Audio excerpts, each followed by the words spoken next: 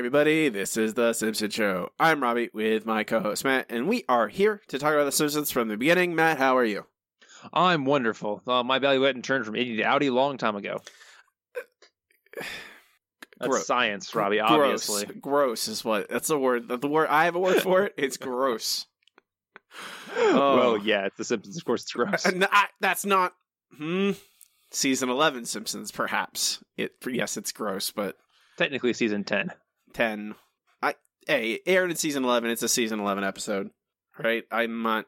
You can say season 10 production run.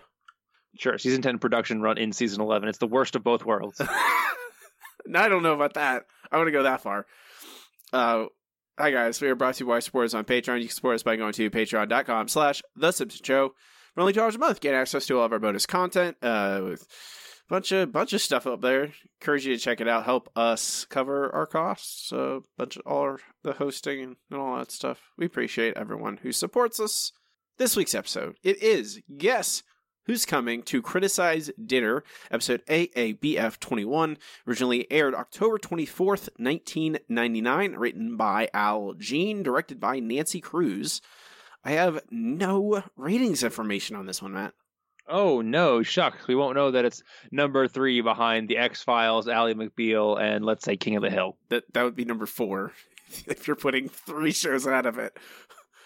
Sure, whatever. I would say the ratings are probably like a 7 or an 8. That's usually what the Simpsons were doing at this time. The chalkboard gag, I am not the last Don. Let's hope not anyway. That's a Mario Puzo reference. I'm not sure what prompts it, though. I don't know. Maybe it was after when he became a mob boss in name only. That's the title of his autobiography, his tell-all book about the experience.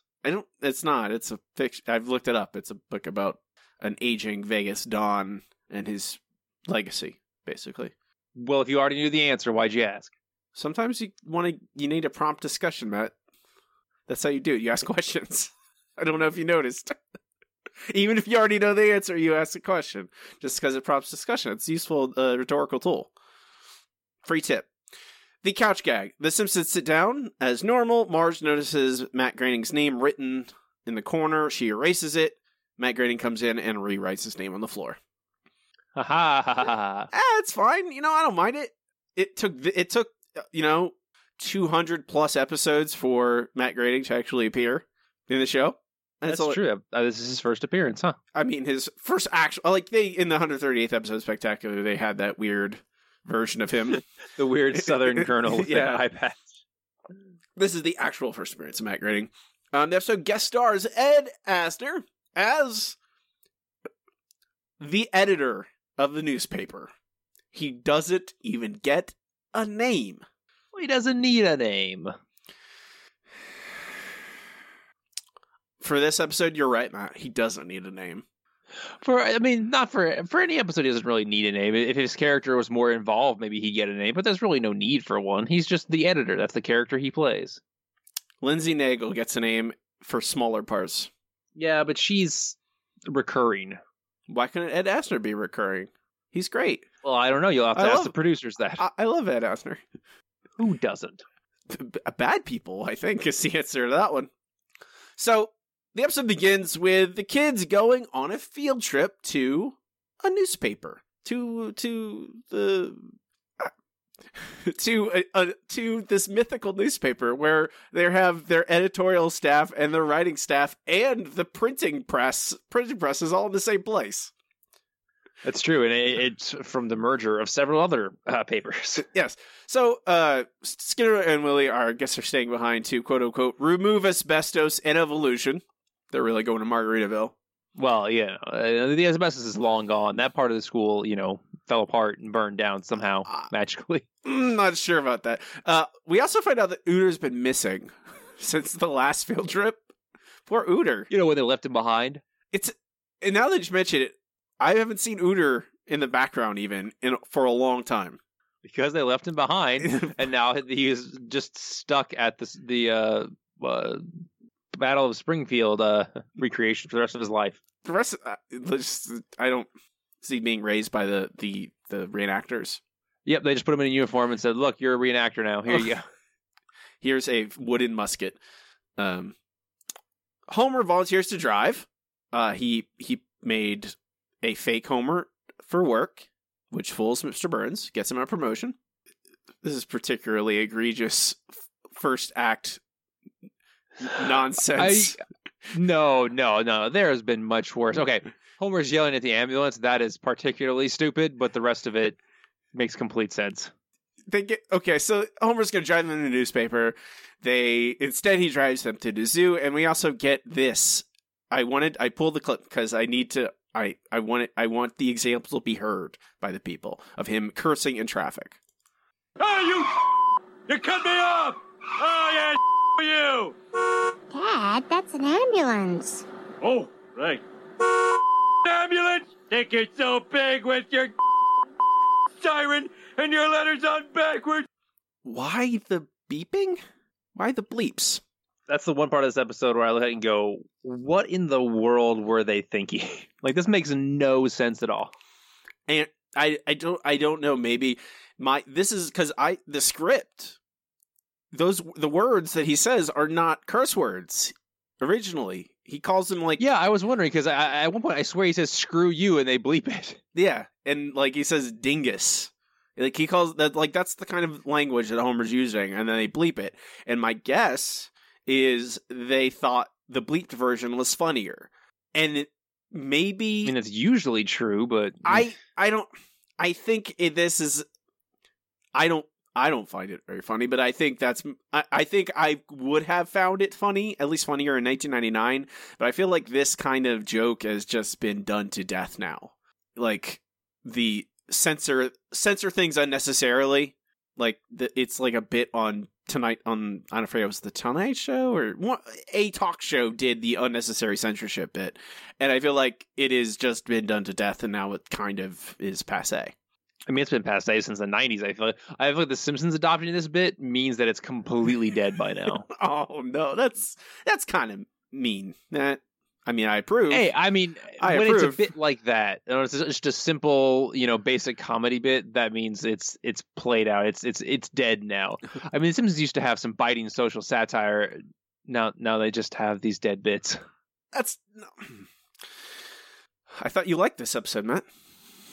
I do, but this bit I particularly hate because I literally said what the several times during this. Okay. Which is why I'm glad you captured it. Yes, I felt like it was necessary because it felt really out of place. So they go to the zoo instead. Homer, they make the exact same joke at the zoo.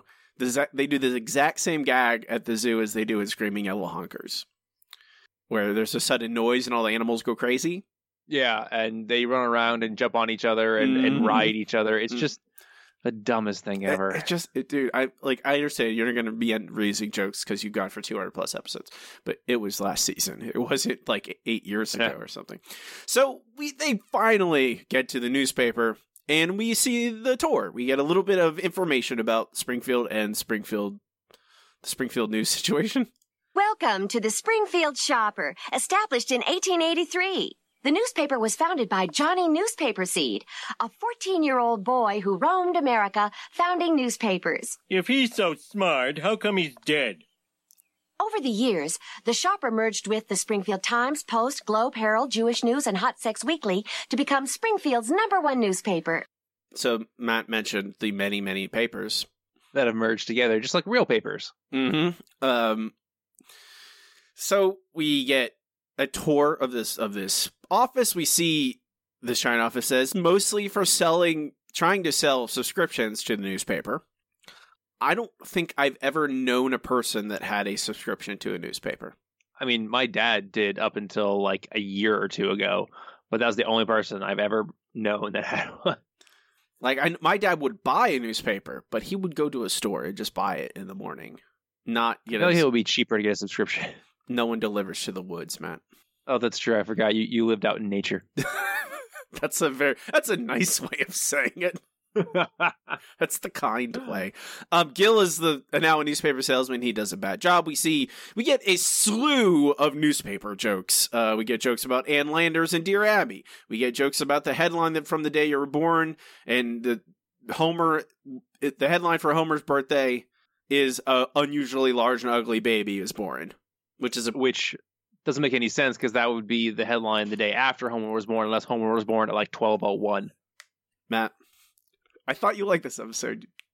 I do, but I like everything that basically happens after Homer gets the job. Up until then, it's the standard Simpsons nonsensical intro, and this one is particularly egregious in a few points. Also, I point out stupid things about Simpsons episodes all the time, even the ones I love. That's fair. So we also got a joke about how they don't use they use a percentage of recycled paper.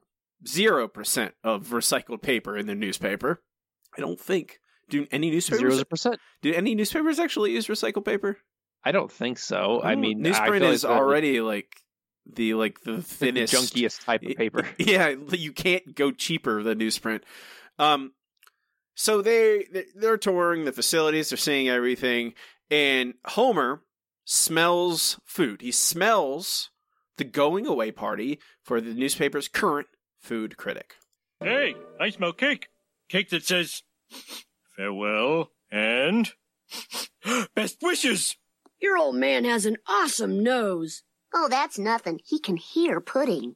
So, Mimi, this little shindig is our way of saying farewell to our favorite food critic.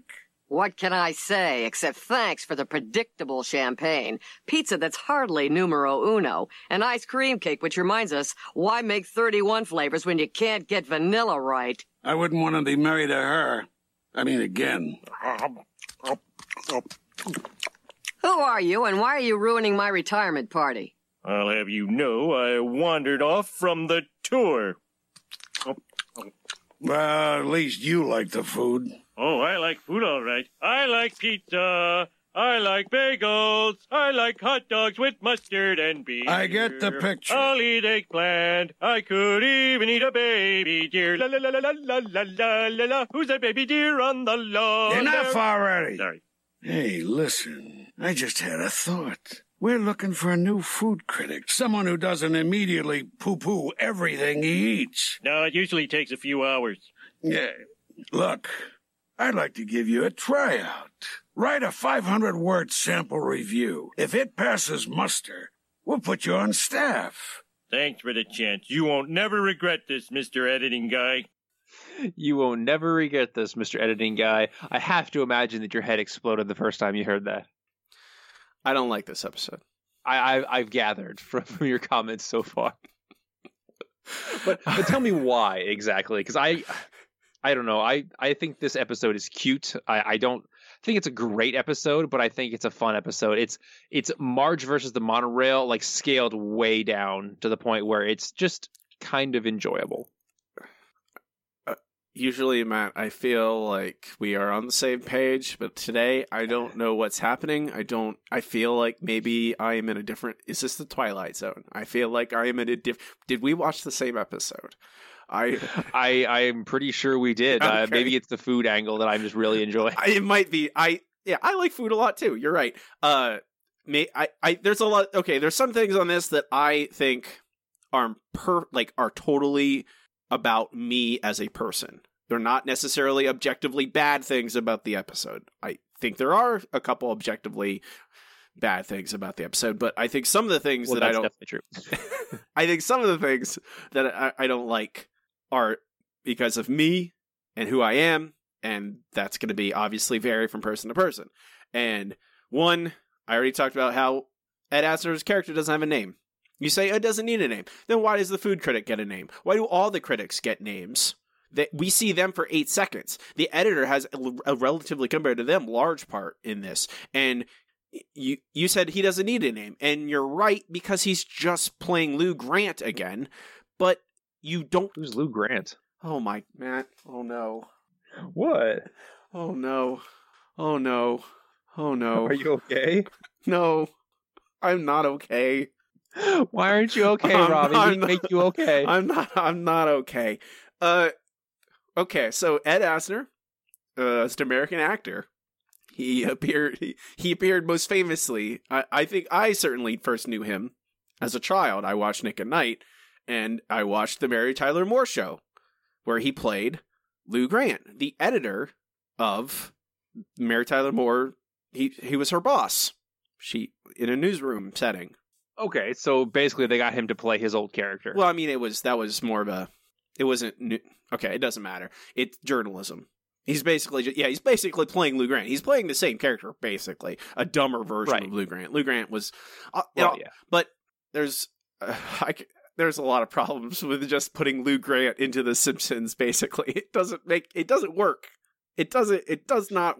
The only reason Lou works as a character is because of Mary Tyler Moore, is because of her character in that show.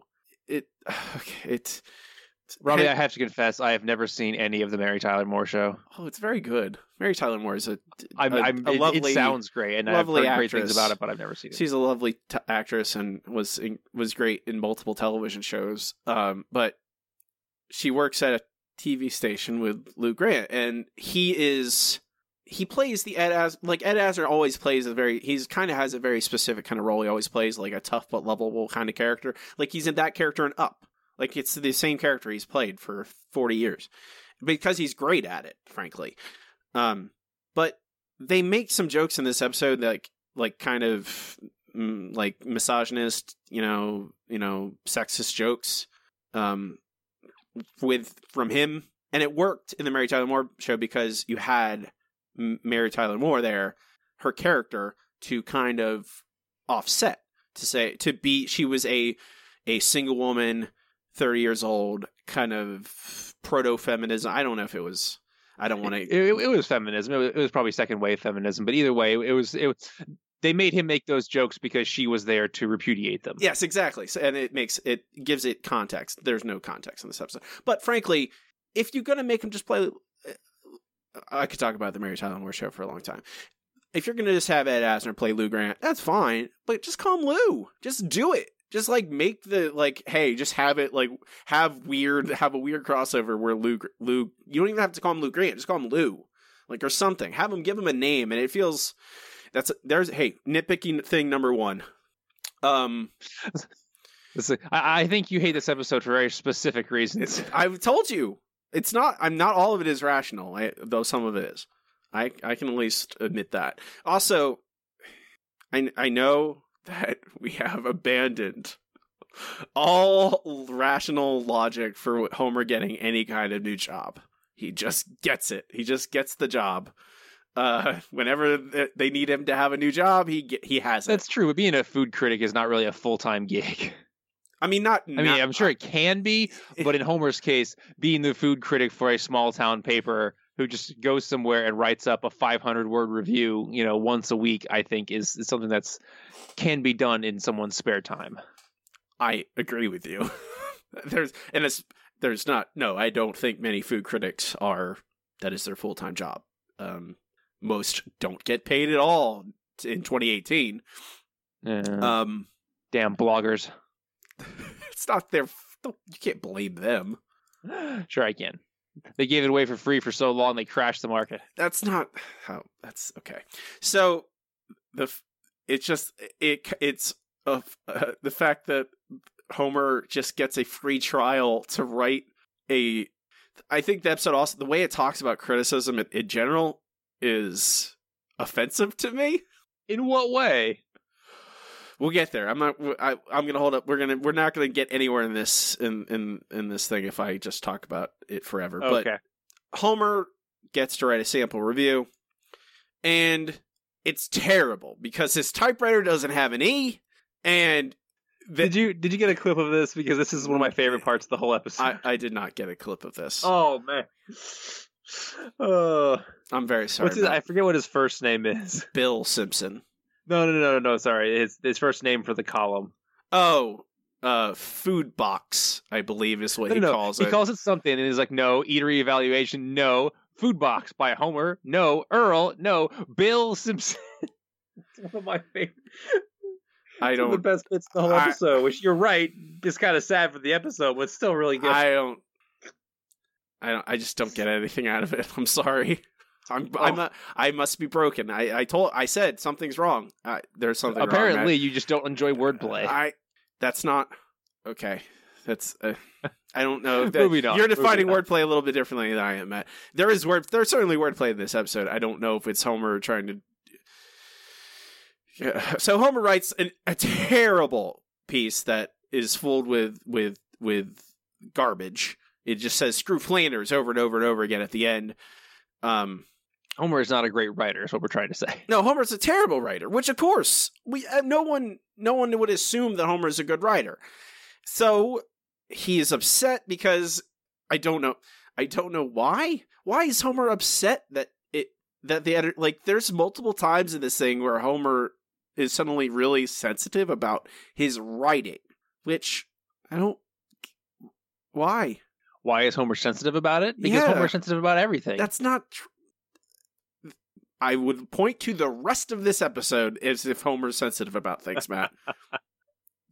See, but I would actually point to the rest of this episode of saying that Homer is incredibly insecure about his writing, because he seems to be really happy when he and Lisa are doing really well with the whole writing thing. And then once Lisa dumps him because he's being a jerk, he's incredibly insecure. I mean, you saw what happened when they met at the food festival. He basically runs away from Lisa, scared because he doesn't want her to know, how he feels about his, not terror, but his, lack of confidence in himself.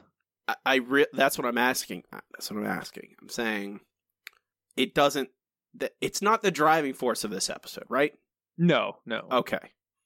And that's my point. In that there are lots of things that happen in this episode. Could you tell me what the driving force of this episode is? Why does Homer accept this job? Because they're paying him to eat. Why does Homer keep the job? Because he's having an influence on people. He likes having power over people. Why does Homer change his writing style? Peer pressure. So 3 different answers, right? Those are all different things, right? Yeah, okay. I see where you're going with this. Let me think for a second.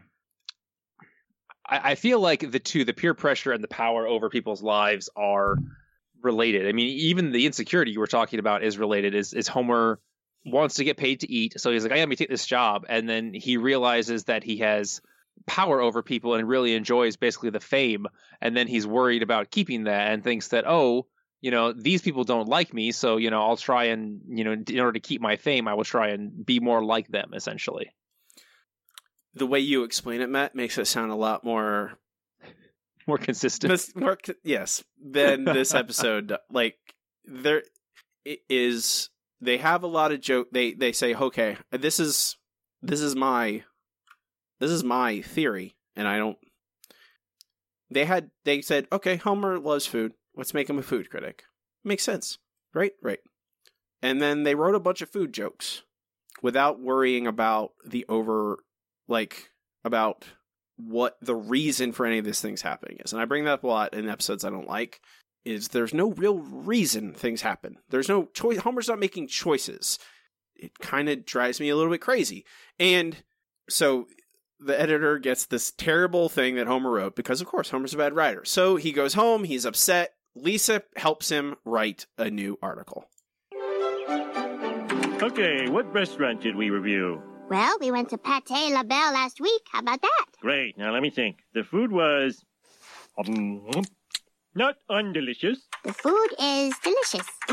That's brilliant. And I have this sweet, sweet chocolate mousse. Really, the only word for it is... What's the English equivalent for... I'd say... transcendent. How about groin-grabbingly transcendent? I don't think so. We make a good team. A groin-grabbingly good team. 497, 498 words. How about screw Flanders? Bon appetit. Both good. Not bad. Not bad at all. We're going to run this on page 1 of section H2. Woohoo! Stop the presses!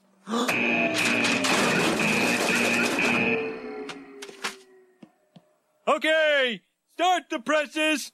That takes 4 hours. Whatever, I'll be at Moe's. Yep, because just some random person yells, stop the presses, you hit the big red button. I didn't put it in the episode, Matt. But it's funny because, it's the Simpsons and they do stupid stuff like that. We go to commercial. And when we come back, we basically get the first time Homer is out as a critic since he has done this.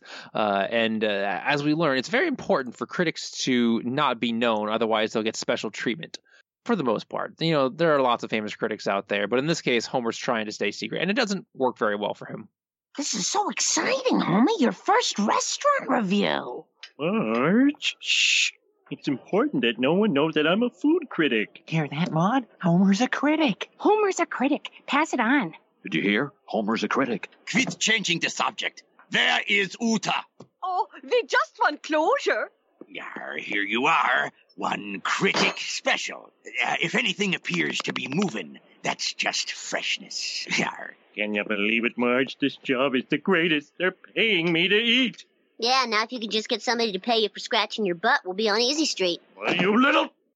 So, yes, Homer, like we said, is basically doing this job because someone is paying him to eat.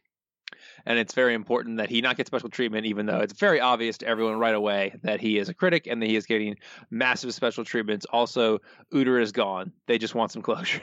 Poor Uter. So, at this point, Lisa sees her first published article, even though it has someone else's name on it, but she's happy about it. The next restaurant they go to review is Planet Springfield. It's owned by a bunch of losers. Basically, I believe the Russian mafia is in there, Rainier Wolfcastle, and Johnny Carson's third wife. It's filled with fake memorabilia. Okay, Robbie, maybe you can help me. The coffee mug from Heart Beeps, what is that supposed to reference? You don't know the classic film Heart Beeps, Matt? I don't. Let me read you the direct synopsis. Heart Beeps is a 1981 romantic science fiction comedy film about two robots who fall in love and decide to strike out on their own. Starring Andy Kaufman. Oh God, of course it's Andy Kaufman. Now the Jim Carrey reference makes more sense. It's a very, very, very, very bad movie. It's colossally terrible. It has Andy Kaufman look. He's like they were nominated for Best Makeup for an Academy Award because the makeup was really good because it made them look like robots. The movie itself is a giant piece of garbage. That sounds about right. Have you seen Heart Beeps? Unfortunately. Aw, you poor thing. It's very bad. Is that during your art house films phase? No. It's during my let's watch garbage phase.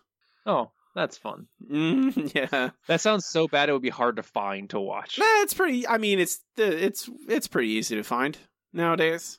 It's not. All right. Fair. It's pretty well known as a terrible movie. It was on. I think it was featured on How Did This Get Made? So after that, I think it got a little bit of a boost. It's a very bad. Yes. It's a bad movie, Matt. There's your long and short of it. Bad movie. All right, there you go. So they've got a coffee mug from a bad movie. The cane from Citizen Kane, which there was no Kane in Citizen Kane. It wasn't about a cane. It was about a man named Kane. And also the script from The Cable Guy, which was so bad. Which I actually didn't think that movie was all that bad, but whatever. Homer hates it so much that he just tries to destroy it. Cable Guy is not a bad movie. That's something we agree on today. It's very strange to me that this episode of The Simpsons is picking on the Cable Guy. The Cable Guy did not do well. It did not make a lot of money, and it was a flop for that reason. But I feel like the film itself is actually really interesting. You take as Jim Carrey, kind of the height of his fame, off of Ace Ventura and Liar Liar came out later, the same year, and did really, really well. So he was still incredibly popular. And he's in this weird movie where he plays a weird, sad dude. And it's on the surface, it resembles all his other comedies, but it's actually a really sad tragedy kind of. It's not there's jokes in it, but it's not a comedy. People called it a dark comedy because they didn't know what to call it. It's just a weird movie. I like it. I appreciate it for that reason.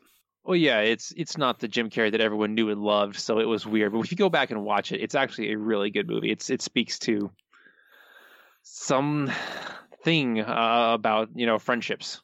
It's on our list for bonus episodes. We'll do it someday. Is it? Anyway, if it's not, it should be, and I'll put it on there. Oh, okay. Got it. Anyway, then we see Homer and Lisa dining together at the revolving restaurant, which they call the food delicious, and the view is beautiful, inspirational, and nauseating when they go by Selma and Patty's apartment where they are working out. Later on, we see Homer and Marge walking along, and it turns out that everyone in town is reading Homer's reviews and have decided that they love food as much as Homer. So the entire town is now horrifically obese because everything was delicious, because everyone just trusts Homer's judgment, I guess. Okay, so I'll bring it up right here, Matt. So one, we have, there's a lot of possible ways you could go with this, right? With how you want this episode to play out, right? And they've introduced multiple little subplots here that you could chase. You have Lisa being Homer's ghostwriter. So you could do that. You could have an issue with either Lisa wanting to get out from under his name, or Homer feeling, I don't know, like he's not actually doing the work, and so he wants to actually do it himself. And chase that. You have, everyone in town is getting fat and enjoying food just as much as Homer is. And so you could chase him losing his identity, his specialness, because everyone in town is, or you could chase the thing where he's, they really appreciate his reviews and his criticism. And so they're eating all at the same place, and they're getting unhealthy for it. Like the town it's dangerous for the town for Homer to be a food critic because everyone's starting to eat like him. So they introduce all these little things, and none of them are meaningful. Well, I mean, I feel like they're just aspects of what's going on. And it's like this whole episode is just a riff on food criticism in general. And I feel like all of those are basically aspects of it. And not that they wanted to dig into them. They wanted to figure out, how can we make this more Simpson-esque? Let's make it so that Homer somehow makes enemies. It's probably not the strongest direction they could have gone, but I don't feel like introducing those complications that you listed brings it down in any way. It's not like it makes it stupider. No. I would first say I would definitely prefer them to chase. The Homer Lisa thing is the thing I think it has the most meat, and the thing that I would, if I was writing this episode, if I was making it, that's what I would do, because it feels like it's an easy thing to go for. Having that Homer Lisa dynamic, the smart and the dumb, Homer being, and they've done a version of it before with the front, I think, with Lisa and Bart writing cartoons for Abe, but I feel like this is a little different aspect of it, and you could easily, yes, I would definitely prefer that over them going over a food assassins, which is the direction they ultimately choose. I think you say, they added all these, they threw in all these other things, and they're riffing. You don't introduce those things unless you're going to have something with them. Make them meaningful. But if they're just one-off jokes, you could still introduce them and not do anything with it. What's funny about the town being fat, Matt? The fact that everyone... Basically, the joke is that the only thing that's keeping people skinny is the idea that food is not delicious. That is the joke. That's a bad joke. To me, what they thought of as the joke is, hey, isn't it funny that Mr. Burns looks fat? He breaks his ankles because he's fat. Yeah, he's overweight. That's not a good joke. No, it's a joke. It's not a good joke, and that's what I'm saying. It's not focused. They introduce the. You mentioned earlier Marge versus the monorail. So the danger in Marge versus the monorail is the fact that Lyle Lanley is a grifter. And he has the conflict. He's a grifter, and he's building a monorail that is dangerous and will threaten Homer and a lot of other people, right? Okay. When is that established in Marge vs. the Monorail? That is established early in Act 2, I believe. And I think it's not like right away it's, Lyle Lanley's a con man. There's clearly hints at that Lyle Lanley is a con man and a grifter from time to time. Right. And it escalates. He's like this really charming dude, and he sings, and everyone is convinced, and they go with his plan, and there's things here and there that are you're like, that's not right, and that's bad.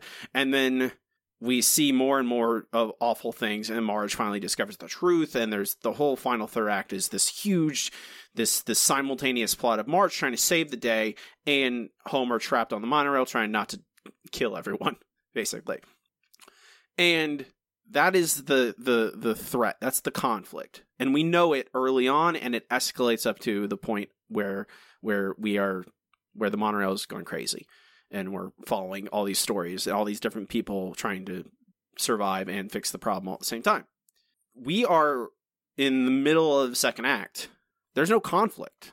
There's no conflict. There's no tension. It's Homer's just a critic, and he's getting people fat, and there's jokes, gags about different stuff happening. But it arrives eventually, but it's not until Act 3. Which seems to be like a season 10, season 11 thing. It's like they don't want to set up the conflict until the third act is about to start. For some reason. I don't know why they want to stretch it out. You're definitely not wrong. Everything you said about Marge with the monorail is 100% true. Basically, I think what they were going for in this episode is there is a plot thread that goes through the whole thing, and they're just trying to shoot jokes off either way. That it felt like they didn't really have an end game in mind, which again seems like a season 10 thing. They have this joke that they want to do. Homer's a food critic, but they have no idea how to end it, which is fine.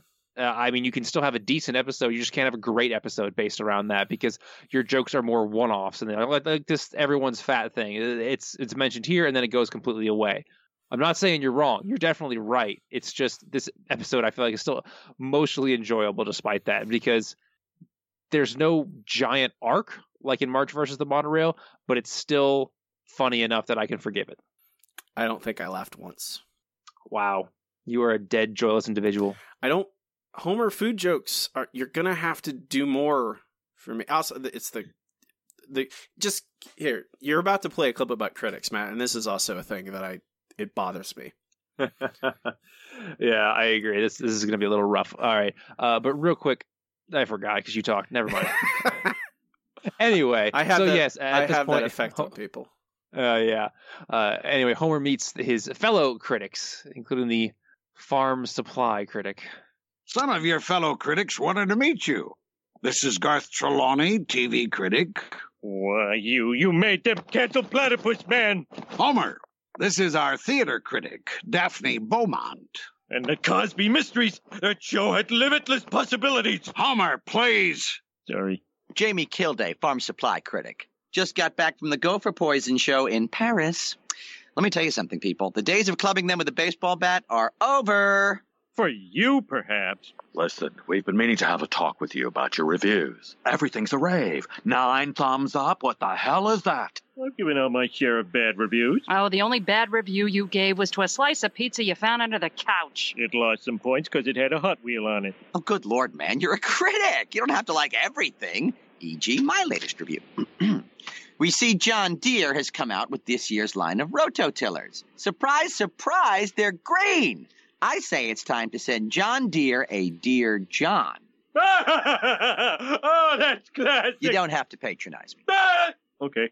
So, yes, those are our fellow critics. I captured that clip, one, because I love the fact that Homer only cares about the TV critic. When he's introduced to the theater critic, he goes back to yell at the TV critic some more because TV is all that Homer cares about. And I'm sure you're going to have commentary on this, Robbie, and then the idea of criticism in general. But I think what they're trying to get at here is they're trying to make fun of critics in several different ways. One for being overly negative, including the old food critic, and one for being so incredibly specific in their nitpickiness, aka the farm supply critic, that their commentary becomes useless. And I think that's what they're supposed to be getting with, but I'm sure you have different issues with this.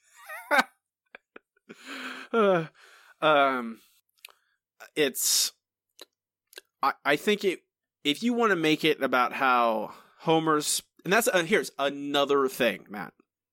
Another thing they throw, like it feels like, oh, so it could be, oh, Homer's a critic, but he always praises everything because he likes all food. Like, that's another interesting take that would subvert my expectations. Like, when you think of critics, all these three critics are the hackiest, most played out version of what a critic is that I could possibly imagine. They hate everything. Everything's bad. They're cynical and bitter. No, you're wrong, because the TV and theater critic, at the very least, basically just say, look, there's no reason to love absolutely everything. You got to be. They're basically telling Homer, hey, not everything is wonderful. If what they're trying to get across to him is that if everything is wonderful, there's no point in criticism at all. You can't just say everything's wonderful. It's terrible. Otherwise, there's no point for you even telling anyone. Everyone just knows that everything is great, kind of thing. They're just trying to tell him to dial it back down. The farm supply critic is obviously a moron, because he's complaining about the color of rototillers, which I think is a joke aimed at a different aspect of criticism. Well, so I think you're overplaying it a bit. I think you're giving them too much credit, Matt, frankly. Because, one, they don't say any of those things. No, all they say is, you gave something 9 thumbs up. What the hell is that? Because that doesn't make any sense. But it's this, the critic who gets the most words is the farm supply critic. And it's all about, like you said, the wrong color of the rototillers, whatever. If you want to have a plot about how Homer likes all the food, and he finds it incredibly challenging to give things bad reviews. Okay, that's a plot. It is, and I think that's the kind of plot they were going with. Why it doesn't show up until more than halfway through the episode, I couldn't tell you, to be honest. I know, but also it doesn't remain. That's not it doesn't stay that way. It doesn't. That's because it's not like it. If like what you just said, Matt, like you are talking about nature of criticism and all that, and that would be the perfect thing to show us. Like you actually have, by having Homer and these other critics engage, and Homer just refusing to give bad reviews, maybe, or trying to give bad reviews and struggling because he loves food so much. That's fun. Or Homer giving bad reviews and the whole town becoming so skinny because they can't find anything good to eat. Something. But I don't want to, like, it engages in all these different things and then just lets them go. Just lets them fly out the window. And you say, like, that's not a bad thing. I'm like, oh, if you're not going to do anything with any of them, like, I think it's okay to add flavor to the episode and kind of build in the world of the episode by including these other things. But by not chasing any of them, that's not building a world. That's being sloppy. That's including loose ends. You cut this stuff. I don't know if I'd call it a loose end, but I would call it a joke that doesn't hit as hard as it could.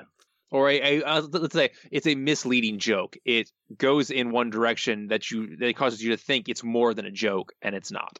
Expectations are very important. Establishing expectations for your audience, and there are no expectations set in this entire episode. It's just, they set them. They just set them in directions they're not actually going to go. It's a complete lack of follow through, is what it is. So Krusty has some Shakespeare. So yes, the next place Homer and Lisa go to do a review is Krusty doing King Lear, and I didn't capture any of this because it's some of the dumbest things I've ever heard in my life. It being Krusty and all trying to do Shakespeare, and then Krusty gets very surprised when the crowd boos Shakespeare, aka the crappy jokes he made at the last second before he realized King Lear is not a comedy. King Lear is a tragedy. I don't want to watch King Lear while I'm eating dinner. No, that just makes me sad and want to stop eating. Although, honestly, that's probably good for me. But anyway, back to The Simpsons, which are only occasionally Shakespearean. Homer goes to review the food and is incredibly witty about it. I believe he says the split pea soup is as hammy as the acting, or nowhere near. Robbie, help me out. I forgot exactly what he says. Yeah, it's hammy as acting, but no, not nearly as something. I don't remember, Matt. Weak as the acting, but nowhere near as hammy. Right, that's right. There you go. Which is a very witty thing for Homer to say, which it doesn't make a whole lot of sense, but no, okay. It doesn't it doesn't make a lot of sense, does it, Matt? No, Robbie, it doesn't. Thank you. Made that point. Okay. Anyway, we then see Homer and Lisa at Luigi's, where he's already been, but I guess he's going back to review it again. He's mean to Luigi, calling his lasagna a pile of puke, and then the cook comes out and chops at Homer and takes off a part of his ear, which, that's a pretty good response to a bad review. But then at the next night at home, Homer is still in critic mode and says Marge's pork chops only have 2 moves, shake and bake, to which Marge points out that Homer loves shake and bake and actually puts it in his coffee. And when Homer claims that his palate has changed, she challenges him on what the word palate actually means. And this I think is a really good exchange, because you have Homer doing what Homer sometimes does and using words and concepts that are way above him just because he heard somebody else say it. It's almost as if someone else wrote the mean criticisms he had, or maybe Homer read them somewhere else, if Homer can read. But also at this point, Homer runs off with the pork chops after calling them bad and still takes 3 to eat because it's Homer. And then we get to the interesting ending of this that makes me a little bit sad. Basically, Homer is starting to give another review, and it blows up into an argument with Lisa. So come to the Legless Frog if you want to get sick and die and leave a big garlicky corpse. P.S. Parking was ample. Dad, you're being cruel for no reason. What will people think? People will think what I tell them to think when you tell me what to tell them to think. Not anymore. I don't want to be partners with a man who thinks like that. Nobody talks to me that way. I'm Homer Simpson, the most powerful food critic in town, who will never get his comeuppance. You hear me? No comeuppance! We'll be right back. Seriously, what is with the fourth wall breaking? I thought you liked this episode, man. I do. It's just, okay. Are you if sure? I sit down this episode, I laugh and I giggle, and it's funny to me. But the more you make me think about it, the more I just think the little things start to get to you. The more you think about it. So as long as you don't think about this episode too much, it's a really funny episode. It's a great statement you're making to a person. You co-host a podcast with where we talk in depth about every single episode of The Simpsons and talk about all the incredibly minute details at length. Yeah, exactly. Okay. Just want to make sure you know where you are. One, I'm glad you captured that clip, Matt, where Melissa calls Homer needlessly cruel. Right. Seems very appropriate for this run of episodes. The fourth wall breaking is inexcusable. There's no reason for it at all. It's not funny. All it does is break our sense of immersion. It's indulgent. Should have been cut. Yes. Should not be included in. Seriously, it's like they need an extra 5 seconds in the episode. I don't get it. It's self-indulgent garbage that you should cut out of first drafts. Anyway, at this point we go to commercial, as Homer said. Yes, we go to commercial as Homer says.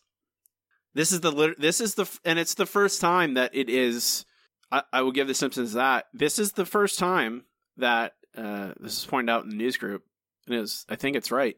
This is the first time The Simpsons have ever done a fourth wall gag that has no frame around it. You know what I mean? Like, they've done it before, but you think of like Who Shot Mr. Burns? They do it at the end of part 1, but it ends up it ends up he's looking at Chief Wiggum, or there's like other, like there's always a twist where they're not actually breaking the fourth wall, or if they're doing it very cleverly. This is the first time where where Homer just literally stares at the camera and talks to us. Yeah. Thought you liked this episode, Matt. So when we come back, when we come back, Homer is trying to write his own reviews. Lisa has disappeared, and there you go. So at the end of Act 2, Matt, it feels like, okay, Lisa has left him. There's the conflict, right? Sure. That's where I'm just saying that is where I was at the end of Act 2, okay? I put aside I haven't seen this episode in a long time, first of all. I knew that there was food assassins in it, but I'm like, logically, I'm following this episode. I see all these things introduced, and there's jokes and whatever, but they make a point to point out that Lisa wrote something with someone else's name on it. Homer's getting more negative, and she doesn't like it, and she leaves. And I think okay, that seems like a natural third act is going to be resolving the conflict between Homer and Lisa. And I guess that's what they do in the weirdest and zaniest and wackiest way they can possibly think of. So that's true. I almost feel like the conflict is not between Homer and Lisa. Like, Lisa leaving is a side effect of the actual conflict, which is Homer's not knowing how he wants to be a critic, essentially, or at least not having enough of a spine or being, strong enough to be a critic the way he wants to be. We got some podcasts. So Homer tries to write his own review with the help of the pets. I don't need Lisa to write a good review. The food at the Gilded Truffle really, what's a good word? Sucks! That's great! And the bread was really... Come on, help me out here. Rough? I don't know. You've been pitching that all night. Chewy? Chewy! That's inspired! Homer, what gives with this review? You say the salad tastes like bark, and the potatoes were very... This reads like it was written by a dog. Are you crazy? A dog can't type, unfortunately. Listen, you gotta shape up. Next week is the Taste of Springfield Festival, and you'll be reviewing every restaurant in town. Remember, people have certain expectations about the Lifeway section. Really? Like what? Oh, I don't know. Astrology, Broomhilda, vacation horror stories, articles about chronic fatigue syndrome, chick crap. I don't know what any of those jokes are, Matt. I'm too young, I think. Yeah, I think that's more of an old person newspaper-y kind of joke. I don't know. What's Broomhilda? I don't know, to be honest with you. I just thought, funny. And chronic fatigue syndrome? What? That's something that happens to old people, right? I don't know. He calls it chick crap. You cannot make those jokes without Mary Tyler Moore there, Simpsons writers. Just want to make that clear. You can't write Lou Grant without Mary. Okay. I mean, Lou Grant had his own. Yeah. It's, again, I could talk about Mary Tyler Moore a lot. So, Homer, now we have another thing that's introduced into this. So, that is the Springfield Eating Festival, Food Festival. And Homer, there's a lot of pressure because Homer can't rely on Lisa to write his pieces anymore. Now he has to write them himself with the help of Santa's Little Helper, who sounds like Poochie all of a sudden. We cut away, suddenly, to the restaurateurs that we have seen throughout the episode, and they're talking about what to do with Homer. Homer, he's out of control. He gave me a bad review. So my friend put a horse head on his bed. He ate the head and gave it a bad review. True story. Well, I've had it with Homer. His bad reviews are sinking our businesses. Then why did you put yours in the window? It covered up the D from the health inspector. Well, I say we ban Homer from our restaurants. No, that would be impolite. I say we kill him. Now, hold on a minute. Are we restaurateurs or are we murderers? Does that answer your question? We'll kill him at the Taste of Springfield Festival. We'll give Homer all he can eat, till he can eat no more. Then he'll get his just dessert. This will be Homer Simpson's last lanyard. Come on, you gonna kill him with the pastry? I've seen this man eat a bowl of change. This eclair is over 1 million calories, 25 pounds of butter per square inch, covered with chocolate so dark, light cannot escape its surface. No, this is just a picture. But Homer Simpson will find the real thing, both delicious and deadly. Ah, yes, death by chocolate. Oh. And poison. I'll stick in some poison. That's a good joke. I'll admit to that. Yes. I'll stick in some poison. So roughly 17 minutes into an episode, the plot arrives. The conflict. Well, their contrived way to end the plot, essentially. Contrived. I don't know if I would call it the entire plot. Contrived, Matt. You use that word. Yeah. All right. I thought you liked this episode. I said I liked this episode. I didn't say it was a great episode. I said I don't even know. I'm sure it's a good episode. Okay. I'm just saying contrived is not a word to describe things I enjoy a lot, usually. it just comes out of nowhere. We barely see these restaurateurs at all throughout. I mean, they make appearances in the background. One time, the chef does try and chop off Homer's ear at one point, but they're not the focal point of the episode. Homer is. Homer is the focal point of this episode to its own detriment.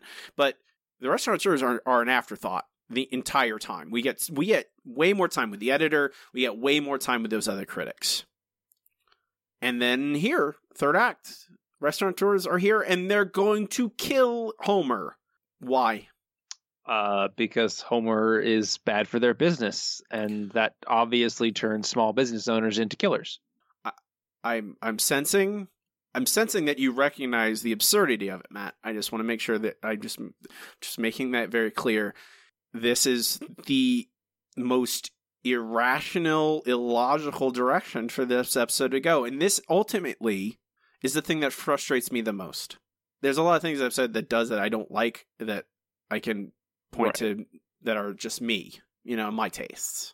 I don't like a lot of the style of humor in this episode a lot. I don't like the way it treats newspapers. I don't like the way it treats critics.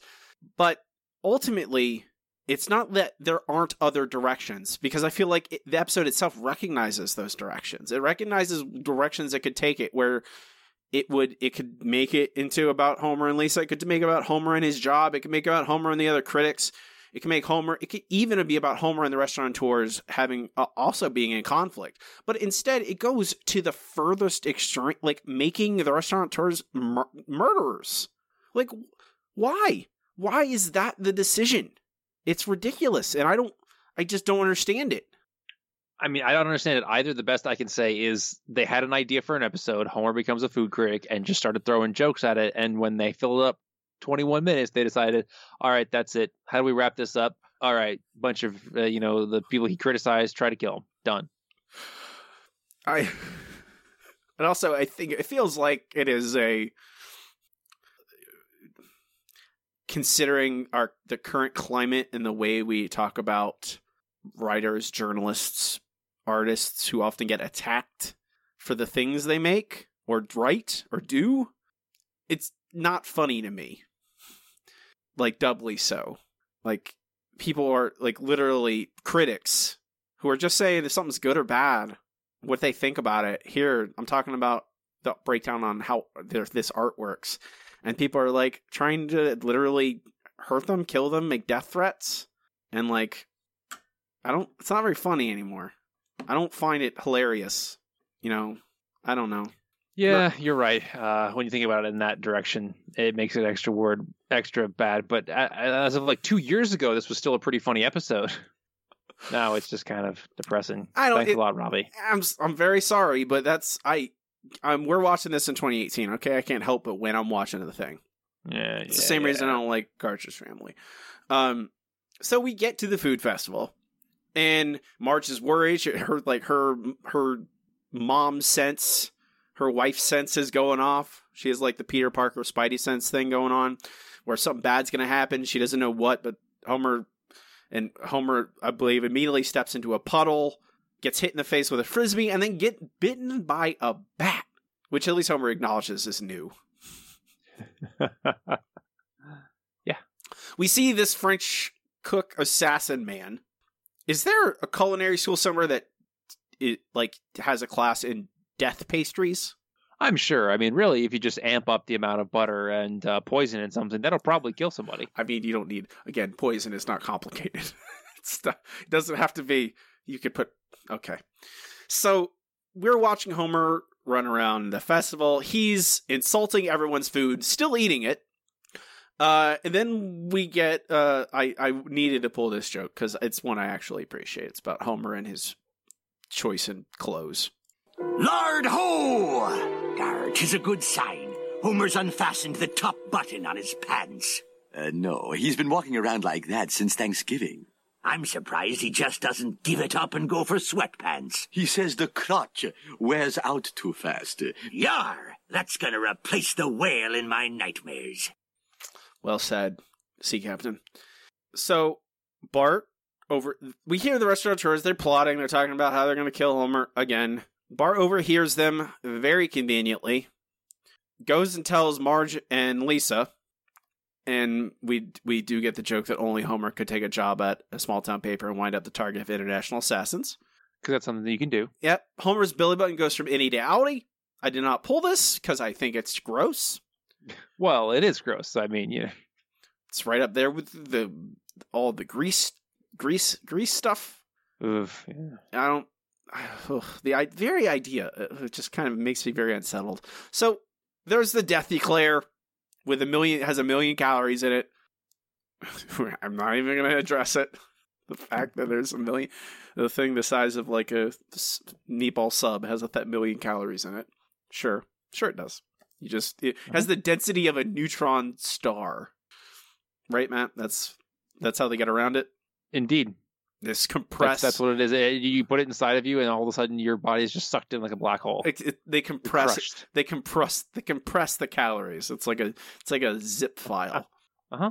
You copy the same. So Homer, and this final sequence is not really, it does not fall into the typical season 10/11 ending action sequence, because it's not the same thing. And I do appreciate.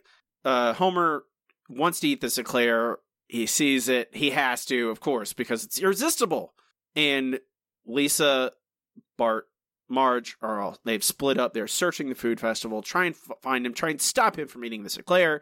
Lisa finally spots him as he is about to eat it. And the only way she can think to stop him is to say that it is low fat. Homer, hearing that, throws it like a grenade, and it explodes, and I think it destroys Hans Moleman's stall. Poor Mole Man. Poor Mole Man. He just gets screwed no matter what. He does. The cops try and arrest the assassin. He gets away while they're arguing about waffles and frittatas. And then, the Springfield police can't catch anybody. I'm not. The waffles frittatas is actually like good fun character writing that I really do like. Yeah. Frankly. They're both delicious is the real answer. I mean, waffles are better, Matt. Oh, Robbie. Frittatas aren't bad, but waffles, come on. That surface area, man. Mm-hmm. You got it. Man, that's the secret. So much surface Honestly, area. they're really two different categories. You really got to have one of each. Hey, I can debate one thing versus another as much as I want, Matt. Come on. I didn't devise this. The show did. Fair enough. It's not my fault. So, we get to the ending, and Homer gets no comeuppance. Oh, Lisa, you saved me. And after all the bad things I said about you. What bad things? Why? Oh, Lisa, the important thing is I didn't get my comeuppance, and I never will. Dad? I know, honey. The important thing is... Run! The important thing is run. Yep, no comeuppance whatsoever. What are those elephants, Matt? What's going on there? From the zoo in the beginning part of the episode. Okay. That's good. That's as good as anything, so sure. I don't like this episode. I gathered. I'm not trying to be a downer or anything. It's messy. It's a mess. It is messy. You're not wrong. I just, like I said, as I watched through this, I actually watched this one twice. Once with my wife because she didn't remember it, and when I just watched it on its own, I liked it a lot more than when I had to sit and take notes on it and capture clips and all that fun stuff. Just because you're right, the more you think about that episode, the less sense it makes, and the more the little things start to eke at you. But if you just watch it in one big segment, it's not as bad. You can laugh at the funny things and just ignore the stupid things. You're right. You could do that, but that's not what we do. No, that is not what we do. No. I'm going to point out when I can discount style of humor. I can discount, physical comedy and dumb jokes that are, slapstick, whatever, which is definitely what these, seasons 10 and 11 often opt towards. And I think that's a matter of taste. I will not ignore simple plot, simple choices about character and simple choices of direction of episodes. Like, maybe that is an argument about what The Simpsons is, but to me, The Simpsons always tells a story along with making jokes. And it always... The good ones anyway. Yeah, exactly. And it always will. That's always what I'm going to default to. This is not Family Guy.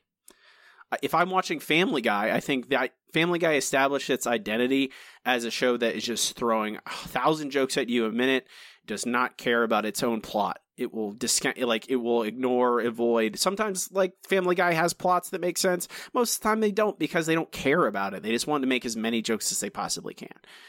And if I'm watching Family Guy and the plot doesn't make sense, I'm not going to care, because I don't think the show cares. And it hasn't established its identity as that. I think The Simpsons, the good Simpsons, the golden years, established its identity as a show that is able to tell character-based stories and also be absurdly funny and smart and like 1,000 other adjectives, sardonic and irreverent and clever and so many other things. The story has to be there. And good stories don't do the things that this episode does. It does not introduce 3 or 4 different things and then discount them immediately, forget about them, and introduce a new thing that wraps up the story about international food assassins. Like, hey, if you want to make a story about Homer, like, fighting international food assassins, I'm all on board. But make the episode about it, you know? Like, introduce it earlier than 17 minutes into the episode, where suddenly the restaurateurs, like Akira and the Sea Captain, people we have known as characters in this town for literally a decade now, they're not murderers. Are you sure? Homer went to Akira to help with Mr. Sparkle. Why suddenly does he want to murder Homer? Because it's a bad review? Because it's costing him business. I think if the show was really funny, I might be able to forgive it. It just did not hit with me. Yeah, and I get that. And like I said, all of your criticisms are completely valid. I mean, you know, you're not wrong about any of that stuff. I just feel like if you're willing to put your brain aside for a little bit and just laugh at the jokes, if you really enjoy food jokes the way I do, then this will work out for you. Otherwise, yeah, it's problematic at best. I wouldn't call it problematic. I think that word has different connotation. Maybe some of the stuff Lou Grant says at times. Oh wait, the editor, excuse me. He's not Lou Grant. That's it for this episode. We'll rank it at the end of the show. Hey Matt, we do have a submission for my favorite episode. Whoa! I know. It's before we get to this, I will also say I don't think this episode is broken. At least not in the same way that I don't think it goes into the trash heap at the bottom of our best episode ever list. So I don't. No. I don't think I wouldn't call it broken in that way. So I don't. It's not broken. We don't need to fix it. I personally don't enjoy it. That doesn't mean the episode's broken. So my favorite episode from Daniel. Hi guys, guess who's coming to criticize dinner? Episode 3 from season 11 is my favorite episode. I'm a bit scared to call an episode from season 11 my favorite, considering how many fans hate it. It's okay, Daniel. I'm sorry, I'm mean. And sure, I'm not arguing that this is the, quote, best episode ever. I personally think the episodes from the Golden Years absolutely are the best comedy ever written. I have fond memories of those seasons from my childhood growing up. However, if anyone would ask me when was the most you ever laughed during a Simpsons episode, I always think of this episode.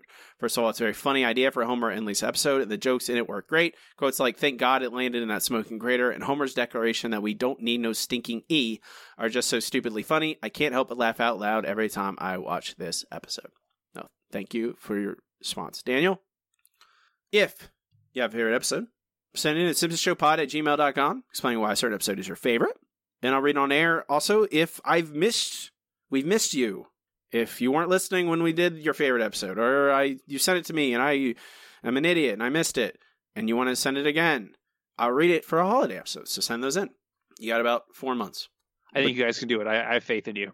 No big deal. No pressure. That's it. Thank you, Daniel, again. We can move on to our next segment. It's time for Comments from the News Group. Okay, here we are. Alt.nerd.obsessive. Comments from the News Group is where I comb through the old alt.tv.simpsons news group, see what people are talking about a week or two after an episode debuted, what they thought of the episode. It's all over the place, Matt.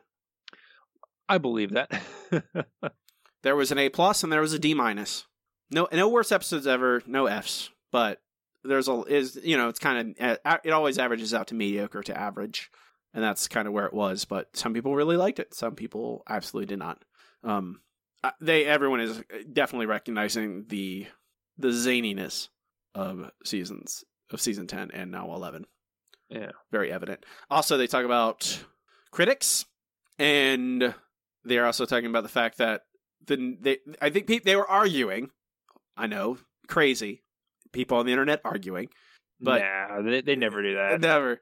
They were arguing about the news group and being how representative of the feelings they are to critics, and how is the show taking a shot at critics and stuff. But I think people in the news group are pointing out that most popular critics at the time were relatively they liked the show.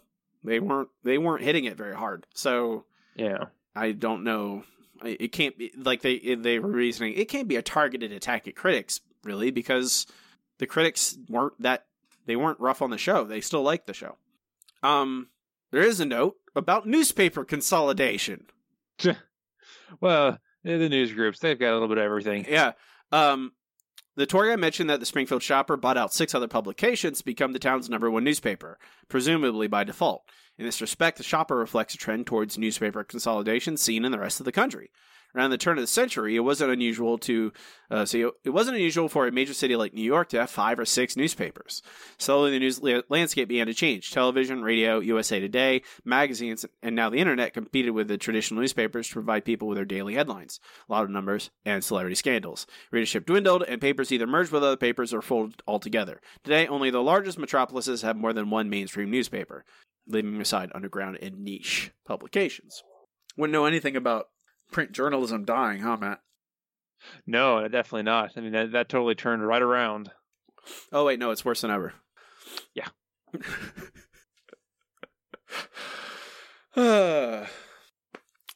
More sad news.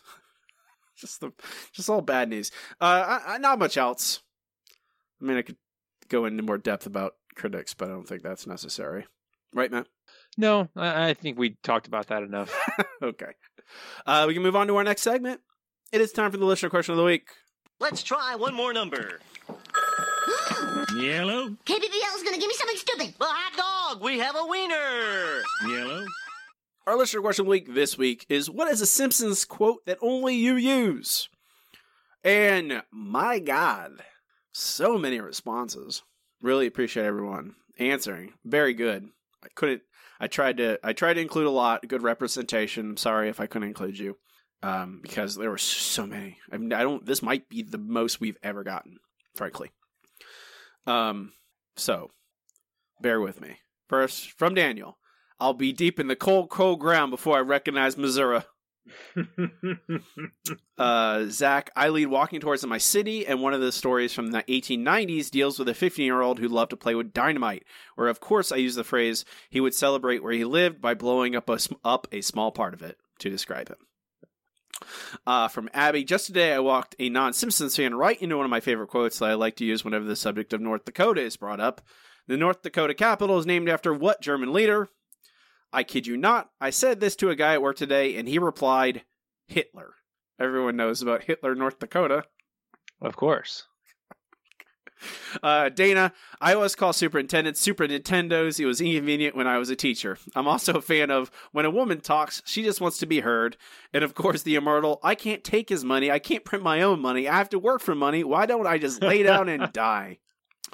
Joshua, whenever my wife is talking to me about friends or family I'm unfamiliar with, I echo Jacqueline Bouvier's response to comparing Abe to Judge freaking Reinhold. I don't know who that is. It's very good. Brandon, probably not just me, but I am familiar with the works of Pablo Neruda. From Bart Sells His Soul comes up a lot for me somehow. Steven, me and my wife say, shut up, you little freaks, and oh, my freaking ears, from the Moe's Family Feedback episode. Not to our kids, of course, but just in general. Of course, you wouldn't say that to your own children. No, never. Absolutely not. Never. From Kyle, anytime there's an awkward moment, I always say, he came to life. Good for him. From when Lard Lad was terrorizing the town. I have no idea why. From Chris, I'm not insert phrase when he says, I'm not licking frogs. From Homer the Missionary. Yeah. Me and my wife say this a lot. I've surprisingly never noticed anyone else say it. From Jeff, it wasn't long before this yearly custom became an annual tradition. I use that so much in my everyday life. Anthony coming home from grocery shopping. We got beets. from that is remarkably specific. Good job on that one. We got beets. From Danielle. Well, there's your answer, fishbulb. Very good. Jeffrey, every time I park in a large lot, I tell my companions to remember that we're parked in the itchy lot. Ken, richer than astronauts. Used whenever it is abundantly clear that I am not, in fact, richer than astronauts. From Wayne, when it's time to get up and go anywhere. Up and at them. Yes. I do. I do that to my wife, and that really frustrates her because I just repeat it, and she's like, "What are you doing? What's wrong with you?" Will, I always use the word dealy when I can't remember the name of something. The metal dealy you use to dig food with. From John at Dr. Papa Swing. All the time at work when I don't get what someone asks me, you shot who in the what now? Casey at Casey Masterpiece. Mine include, I get jokes. My fiance says, we get it, you're gay. This applies, of course, to anybody showcasing their specific image in a flamboyant way. We also say leader bean very often. Brian at Jandor 2015. I don't want Millhouse. Poor Millhouse. Caroline at Karolinsky. Hacky sack. From Grandpa. I always quote Abe saying hacky sack in the episode where Homer thinks he's going to die from eating a dangerous blowfish. Hacky sack. Daniel at Vegeduck. When thinking, I'll say to myself, think, Seymour, think. My name is not Seymour. From Nav at RootDog21. When we were kids, my sister and I would always say to each other, you're the fattest one in the car. Yeah. It's pretty good. Andrew at DrewMaster01. Son, if you want something in this life, you have to work for it. Now shut up. They're about to announce the lottery numbers. From Coming This Summer at Coming This Pod. After my first sip of beer of the night, I shout, it begins! Very good. Elliot at TweetyMan17. I use, can you repeat the part where you said about the things? When people give me a million tasks to work, I always use the money can be exchanged for goods and services quite a bit. Bizarre Felger at Sports Club. Anytime someone mentions New Mexico, I say, there's a New Mexico? Common Writer Filsey at Ryder Filsey. Thanks a lot, Marge. That was our only burlesque house. I don't even modify it to fit the situation. If I want to razz a friend or for ruining something, I love saying it. I usually need to explain it, but I can't help myself. Valerie at Rogue Bonsai. When I don't know what to say, I find myself saying, it's a candy dish, Ned. $90. It's one of my default things to say. Flo at Flo Elizabeth 18. We can hear our neighbor's dog barking some mornings, and the first words my partner and I usually say to each other as we wake up are, quietly, so the dog is barking. That makes me laugh for no reason.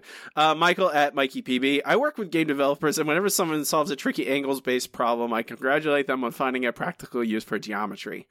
The younger devs look at me in bewilderment. From Kane. For whatever reason, I seem to have adopted Bart's smarmy replies from his phone call with Bruno Drundridge and Bart vs. Australia. If I'm unloading a bunch of stuff from the car, I always urge my girlfriend to hold, please, if my hands are full, and I'm constantly finding urge work to blurt out, Bart Simpson's office, one moment, please, on a phone call. It's an issue, a serious, serious issue. Finally, from Matt. One line of the latched onto, which no one else seems to, is Bart's line to the Wizard of Evergreen Terrace when he seems to have gotten Homer's permission to swear. Yeah, hell damn fart. It's a strange line to blurt out in real life, but the idea that he's cursing just for the sake of cursing, and those are the three worst words that he knows, is just hilarious to me. That was just. I would assume a 10-year-old would actually know more, but yeah, maybe it's just Bart is actually behaving for his father in that very particular case. True, maybe. Matt, what's your answer? I've got quite a few that I really like. One that I don't say a whole lot, but I think to myself. It's from Bart's friend follows in the letter. It's recess everywhere, but in his heart. But the one I actually end up saying out loud is from.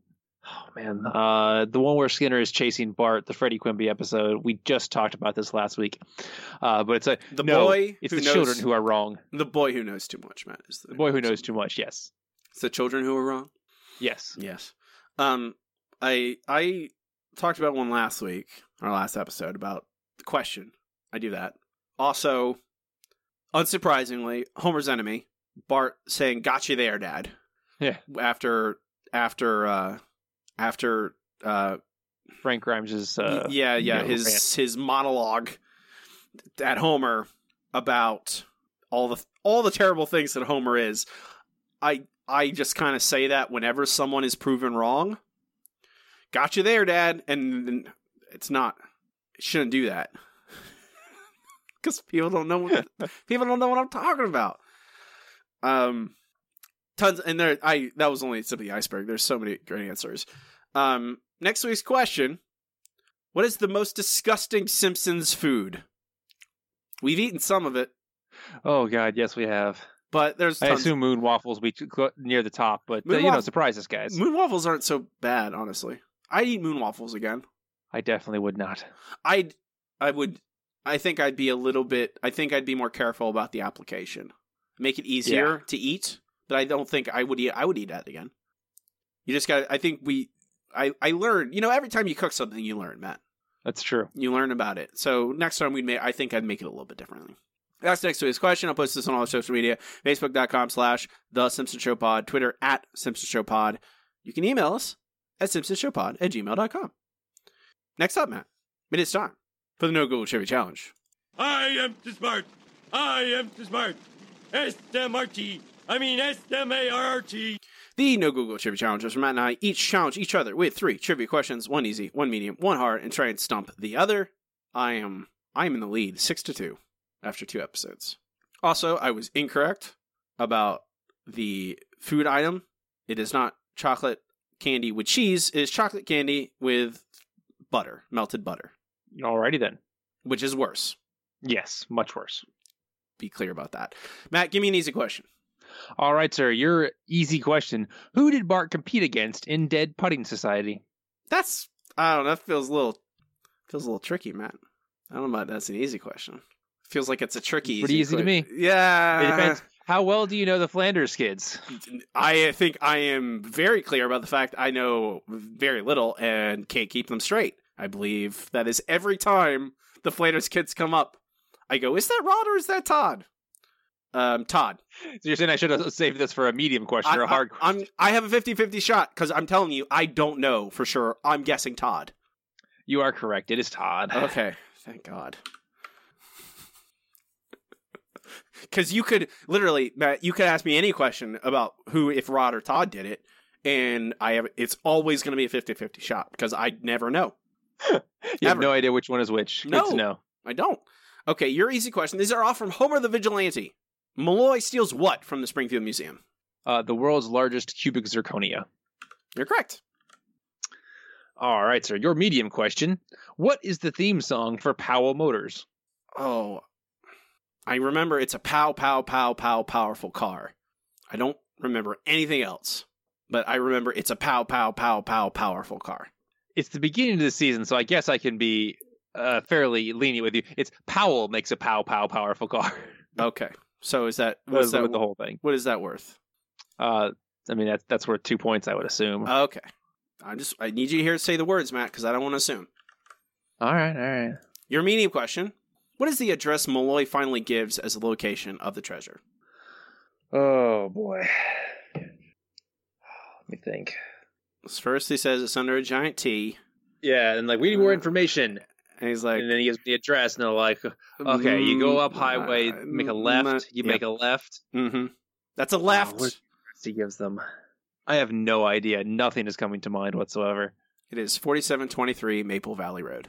Maple Valley. Ugh. For some reason I was thinking Maple Systems, but I'm like, no, that's the you only move twice. It is a very you only move twice type address. Yeah. What's our hard question, Matt? All right, so your hard question. What record does Krusty play when having dinner at the Simpsons in Like Father, Like Clown? Oh, God. I have no idea.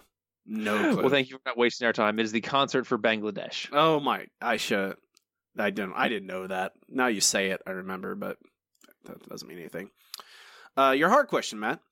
The Springfield Cat Burglar was established when? Established when? Mm-hmm. Oh, on his calling card. That's right. Okay, I'm going to say 1912.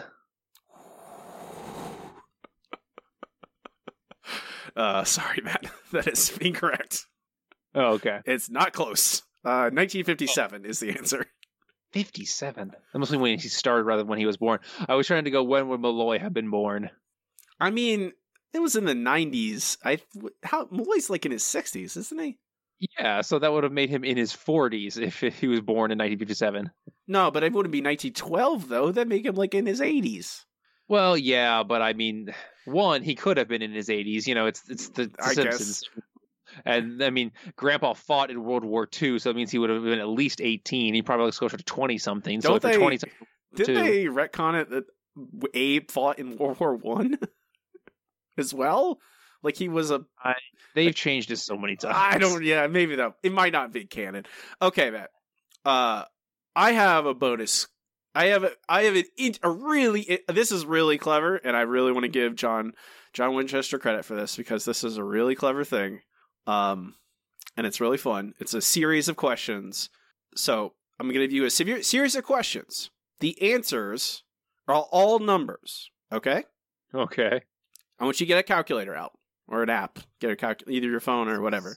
Get a calculator out. I don't know if I own an actual calculator anymore. Well, you have a computer in front of you. I'm fairly certain it has a calculator on it. So, you're going to take all these numbers. You're going to do some math to them after you get them. And we're going to see if your number matches up at the end. Okay? Fine. And you guys at home can play along. So get your calculators out.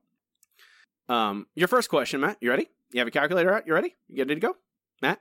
Yeah, I said yes. I did not hear a yes. I need a yes. I'm like a flight attendant. Your first question: how many employees at the power plant match the description: incompetent, lazy, clumsy, dim-witted, and monstrously ugly? Don't. Oh. So you have the number, right? Don't say it. Hold on. Don't say these answers out loud. Just have them get an answer and tell me when you're ready. Okay. So you have that number in. Your next question: where in the charts was "We're Sending Our Love Down the Well" when "I Do Believe We're Naked" was at number 1? I want you to subtract that number from your first number. Okay. All right. Now add the number of months Lisa, her children, and her children's children are banned from the Springfield Historical Society.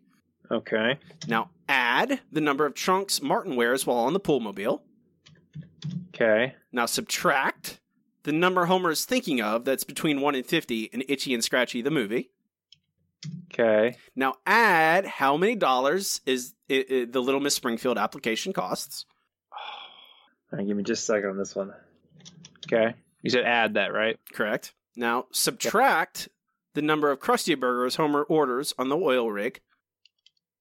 Okay. Now add the number of members of the Flying Hellfish. Okay. And finally, subtract the number of dollars Krusty owed the Mafia. All right, I'm supposed to add all this up? What's your number? What number do you got? All right, hold on, let me add them up.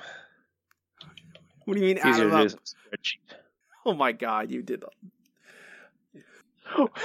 Wait, hold on. What are you doing? Somehow I got formatted as a date. I gotta fix this. What? Oh my, Matt, you just use a calculator. Why are you using Excel? 419, I think, is what it came to. You're incorrect. I'm sure.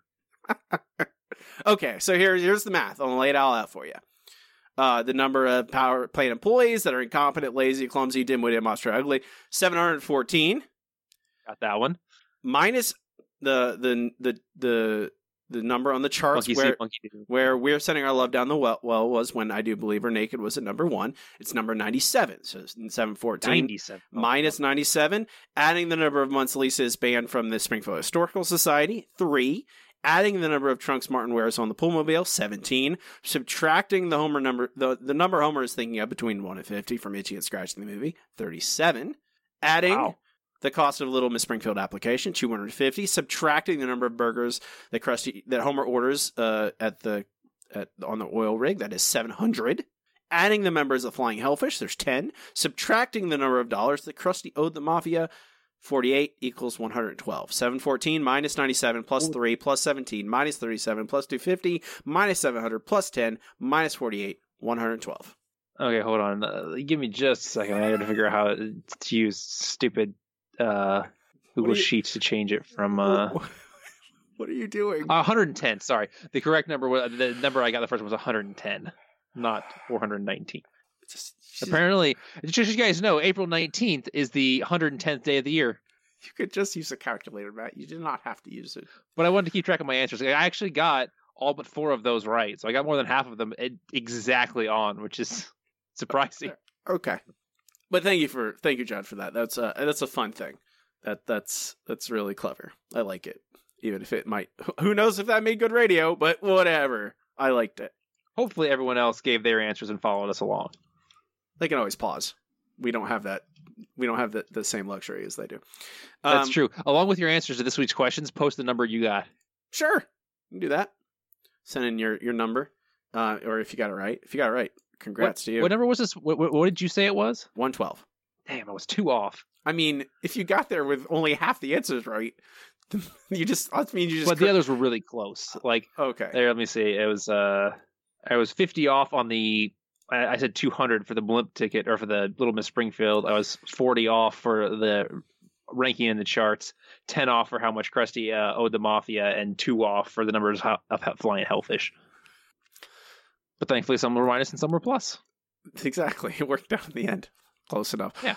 We can move on to our final segment, the segment we end every single episode with. It is time for Best Episode Ever. Best episode ever. Best Episode Ever is a part of the show where Matt and I rank the episodes categorically, so we watch them chronologically, eventually compiling a list of every episode ever and how good they are. This is pretty low. I would put this pretty low, man. It is pretty low. Like I said, I still enjoy it, but it's still, just in general, not a very good episode. Like, I'm looking probably down in like the 170s, 180s. Oh, I was way lower than that. I mean, it only goes to 215. How low were you thinking? You said it's not into the bottom 5. It is not in the bottom 5. I would put it below Sunday Cruddy Sunday. Sunday, really below Sunday Cruddy Sunday? Yep, absolutely. No, that episode was an insult to everyone's intelligence. There's no way it's going below that. It had egg magic. I enjoyed egg magic thoroughly, Matt. That is literally, didn't we calculate it out to be 3 minutes of the episode was egg magic? That's 3 minutes better, more than I enjoyed this episode. No, I have to disagree. Okay, it probably belongs down there. I would put it at number 200, right behind Viva Ned Flanders. There's no way I'm going less than Sunday Cruddy Sunday. This episode's not better than the Simpson Tide. Okay, yeah, you're fine. Fine, 201 then. Simpson Tide had at least a nugget of emotional character connection. Yeah, you're right. Homer and Bart. It didn't have a lot.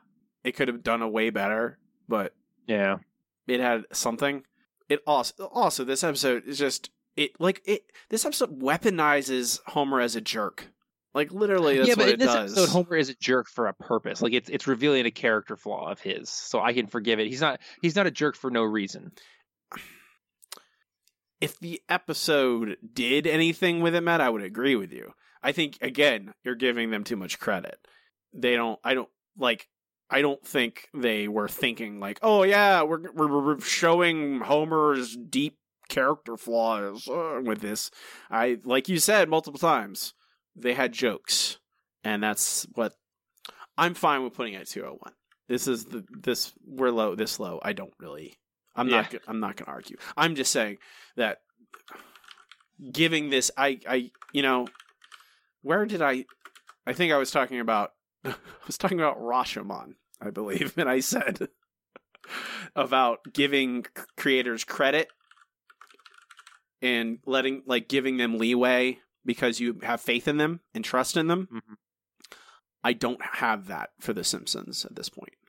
No, they pretty much extinguished all of their goodwill at that point. Yeah, season 10, almost all of it was like, oh, I'm not giving them leeway. They have to show their work.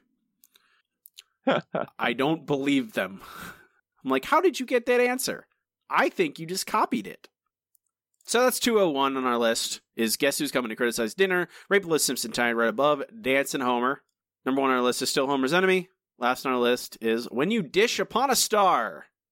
Holding strong.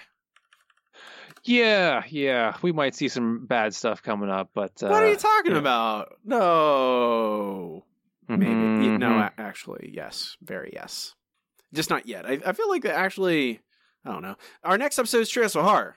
So, I like Trails of Horror. Trails of Horror is pretty reliable, and who cares? You can be as zany as you want in Trails of Horror because nothing means anything. This is also the appearance of Lucy Lawless as herself. Who can fly, of course. She's not Xena. She's Lucy Lawless. Exactly. Right. We'll talk about that next week. That'll do it for us. Before we go, you can find all this stuff on our website, simpsonshow.com. Links to all of our social media and to our Patreon. If you want to help us out, we really appreciate it. You can find me on Twitter at Robbie Dorman. Please check out my other podcast, Handsome Boys Comics Hour. It's about comic books. Most recent episode is talking about Spider-Man and how I've never forgiven Marvel Comics for erasing Peter Parker and Mary Jane's wedding. Which is accurate. You should not ever forgive them for that. And now they're just toying with us. But they have them back together, but now there's clones, and I don't know what to believe. Feels like they're playing with my emotions, man. It's weird. It's like they don't respect you as a reader. When you say it like that, it really does burn. Yeah. You can also, in my other podcast, Serial Fanatics, it's about all kinds of nerdy things. The most recent episode is me and Matt talking about the last Harry Potter book, not counting the million other spin-offs that are out in various weird ways. Still waiting for my Harry Potter procedural detective novels. Still waiting for anything good in the Harry Potter universe. I mean, J.K. Rowling. We almost had it in the last movie, and then Johnny Depp showed up. J.K. Rowling, she has that big giant pile of money she has to organize. Yeah. Probably really busy doing that. Matt does not participate in social media unless a certain level of Patreon backer. You will not find him. That is accurate. However, I have decided that I'm going to save the tree next to my house. I don't know that anyone's actually going to try and cut it down, but I figured, what the heck? I'll make sure to bring my metal pail just in case there's lightning. What? Huh? What? What's going on? Which tree? The tree next to my house, just in case someone tries to... What? How are they contacting you? What's going on? With the bucket, obviously, Robbie. Come on. Get it together. I'm Robbie. And I'm Matt. And keep watching The Simpsons. Shh.